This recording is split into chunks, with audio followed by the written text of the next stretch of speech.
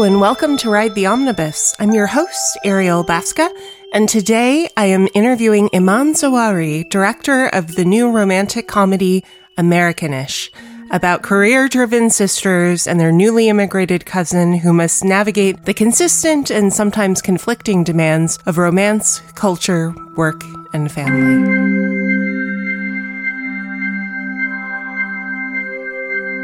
I'm delighted to talk to you about your film Americanish because it's so wonderful to have a proper style rom-com that focuses on a different American experience than the one that we're so often spoon-fed. And I wonder if you could talk a little bit about what led you to develop this film. Yeah. Oh, thank you so much for saying that. It means a lot that you got it and you said that, because that was my goal and my dream is that I love I'm a rom-com fiend, right? All growing up, particularly Tom Hanks comedies in the 80s, all the rom-coms in the 80s and the 90s, they're my biggest jam.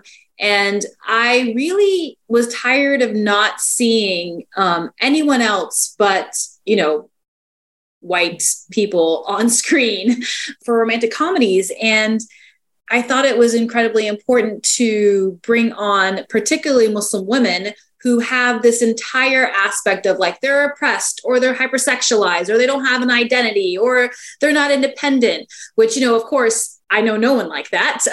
So I wanted to put myself and all of my friends and everybody I know on screen in different experiences, right? So not just showing one woman's experience, but showing actually four, in this case, with including the mother, four women's different experiences with love, life, and career, and seeing how they all kind of fledged through in that aspect. So it was really important for me to show something that I know was a yearning that everybody wants to see something different and that, I want to see. And it's interesting because we had this whole concern that people wouldn't watch the film because it was too brown. And we had to kind of get over that and see like, hey, listen, if you make something very specific to your experience and what you are, it will be relatable. And we were so pleasantly surprised of like how well the film did in the festival circuit, and now getting its theatrical, its VOD. So really excited about seeing how the mainstream world will take it. Yeah. And they always say the specific is universal, and the more specific, the more you drill down into one individual experience, the more universal it will be. And I certainly think that's true. I wonder also, though, for the way that you crafted the narrative, because you have so many different ways that people look at Muslim values within the story.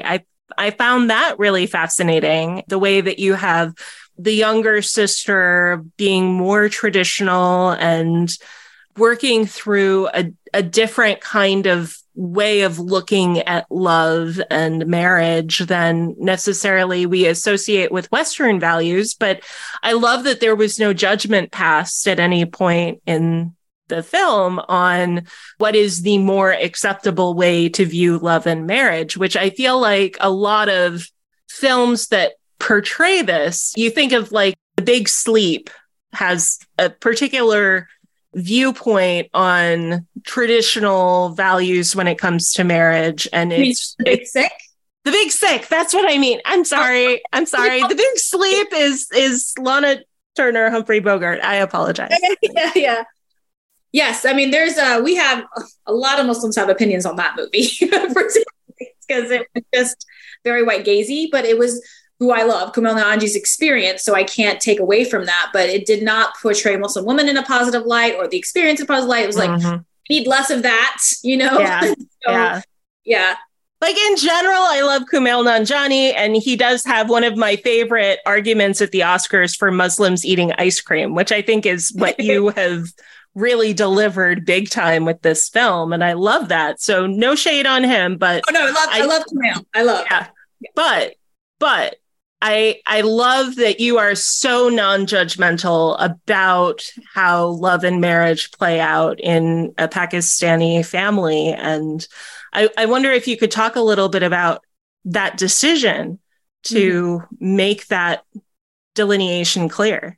Yes, I really appreciate that you're saying that, because I didn't even think about it like and the non-judgmental aspect. And I talk about this a lot. I teach at the University of Florida where I'm at right now.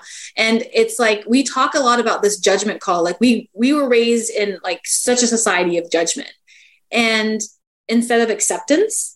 And it was something really important to Isa and I to make sure that we portrayed the acceptance. Like, you do you. Like, Sam did her, right? No, I mean, her mother, of course, gave problems for everybody. And she just did it, unapologetically. And so did Miriam. And that was really, really big. And then the sweetness and naivete of Amiro is just like, okay, this is crazy what you're doing, but okay, we love it. We're on the ride. You want to marry a Pakistani American doctor? Let's go. We just know. So this is based off of Isa's one-woman show, Dirty Packing Lingerie. And we took 4 of those characters, and Isa actually interviewed women for the show. So these are really based off of real women.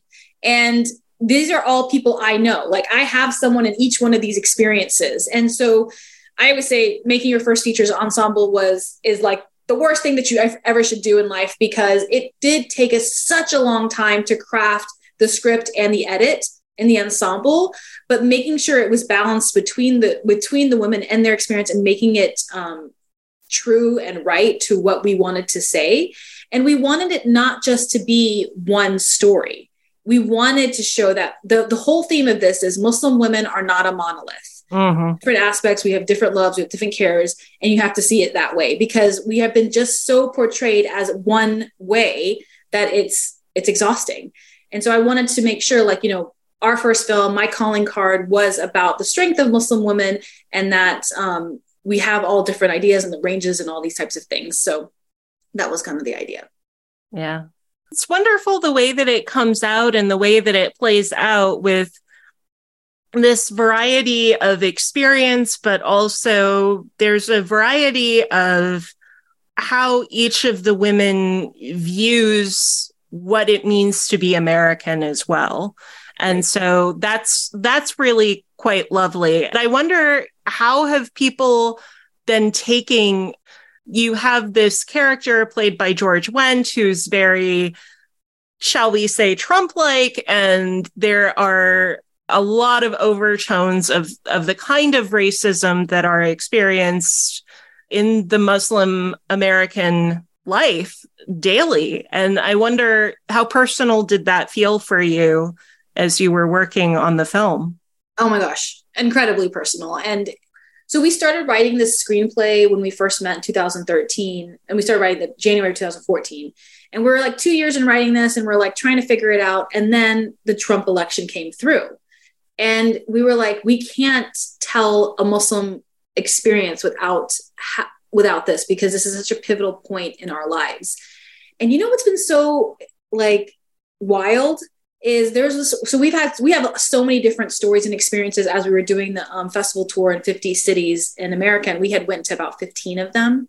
And one of them, a friend of mine, she had the film, and she asked her neighbors to come over, and she did a little screening there.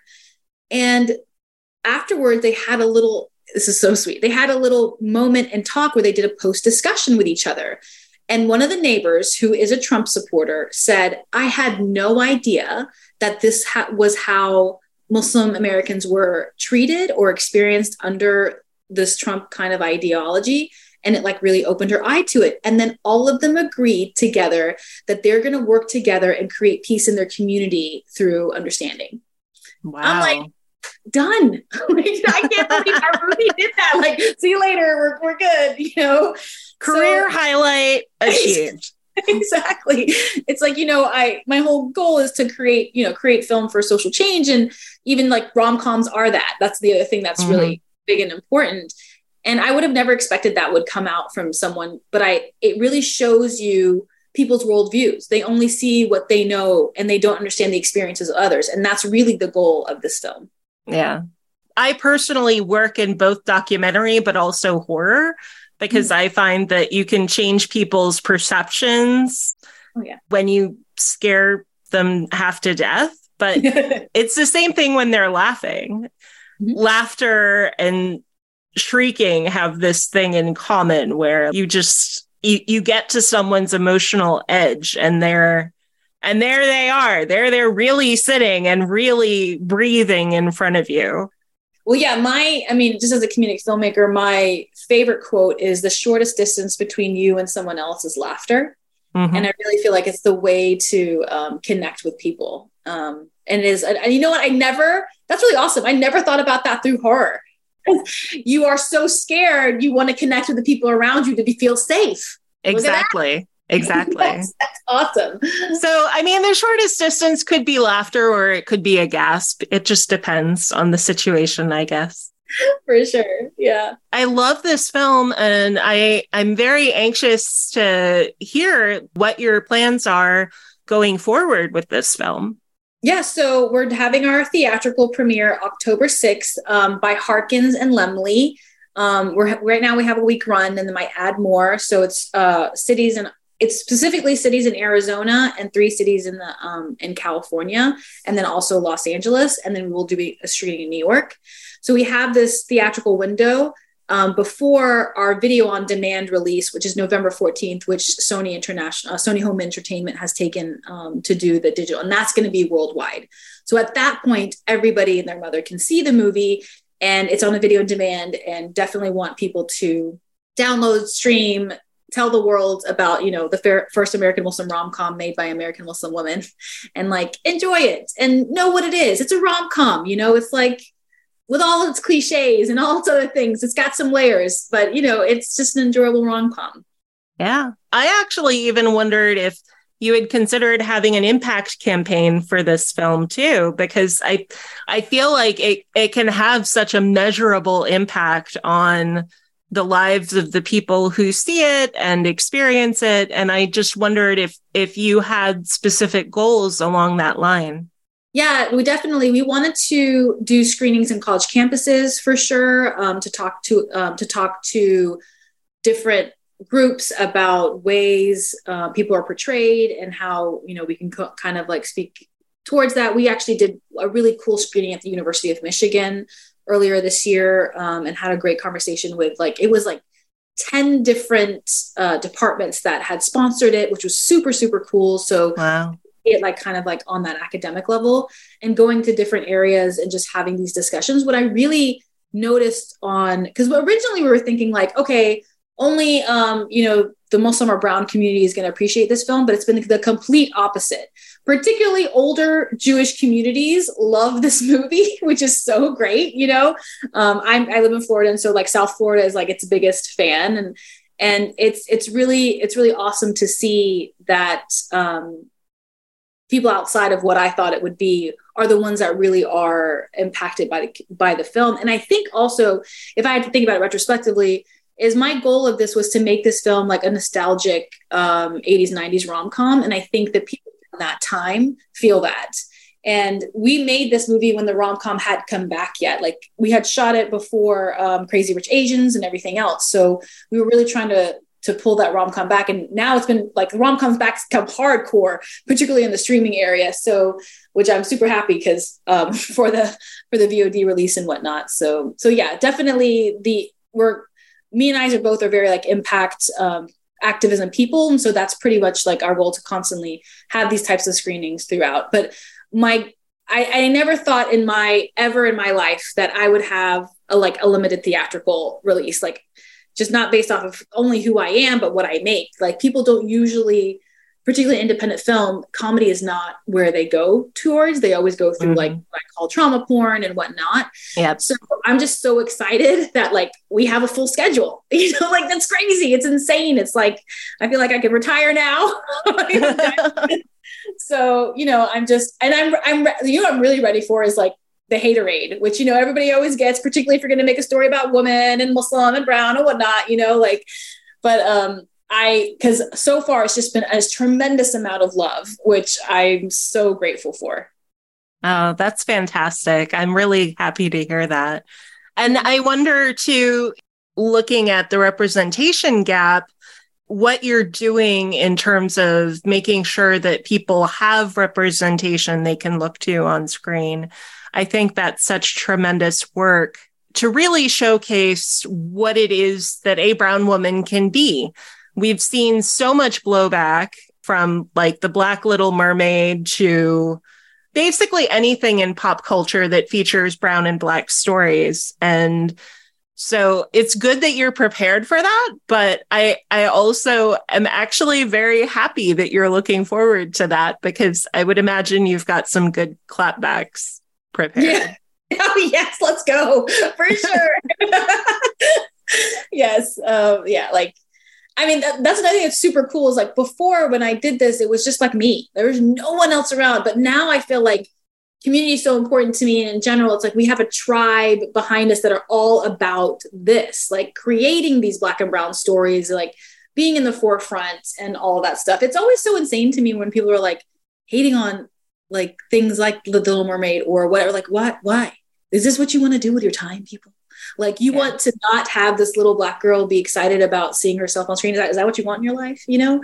So, yeah, I mean, it's just like always just pushing forward, trudging forward and going through. Actually, Stacey Spikes, he's the creator of Urban World and Movie Pass. He was so excited about Americanish and we screened it at Urban World. And we were telling him like, you know, being the first is always very difficult. It's, you know, people think like, oh, the title of the first, all that. It's not the first. It's like the second and thirds or fourths that are very successful, but it's the first that are kind of pulling through. And he's like, yes, you guys are breaking down that glass door and you have arrows on your back. And I'm like, but I don't want arrows on our back. It's not what I want in my life, you know? So it's, you know, it's an amazing time to be a part of. And, you know, I'm just happy that, you know, our film will live in celluloid life, you know? So yeah, no, it's fantastic. And I'm so glad you've had the run that you've had of success. And I wish you nothing but the best going forward. It seems like you're set up perfectly to have a really sweet run. So I appreciate that. That means a lot. Thank you. I hope in terms of your future projects as well, that you're finding a lot of success also with pursuing those as well in the same sphere. And I look forward to yet, but we'll bring it there because I'm like, let's go, people. Let's go. Let's hope. Let's hope. Yes, for sure. I'm pulling for you. Thank you. I appreciate it. Yes. All right. Well, thank you so much and take care. Have a lovely day. And I wish you all the best. Thank you so much for having me. And I really appreciate all your kind and support and amazing words. Well, thank you. Take care. Bye. Bye, guys. Thank you so much. Thank you for listening. And thank you for taking a moment right now to reflect with me on the history of the land you are listening on now. Whether you are stuck in traffic or sitting in your office chair, take the time to look up whose traditional lands you are on now and what treaties govern those territories. I record this podcast on the site of land stolen from the Manahoac people. I am grateful to work on this land, and I acknowledge that we need to protect and honor the history of the indigenous people from other tribal nations that have made innumerable contributions around the world. I share this in the hope that my listeners may join me in honoring our past, present, and future. Without this land, this earth, and each other, we are nothing. Before I go, please take 30 seconds now to leave us a 5-star review by clicking on Support the Show in the show notes. We don't want your money, we want your words. A simple RTO rocks my socks expands our reach and helps us keep bringing you great content. And connect with us on Instagram and Twitter, where we are at Omnibus Ride. You can also visit our website, omnibusride.com, where you can go to dive deeper into our content and learn more about the show. A special thank you to our amazing editor, William Dass. We truly couldn't do what we do without him or Danielle. Be well, be safe, and keep in touch.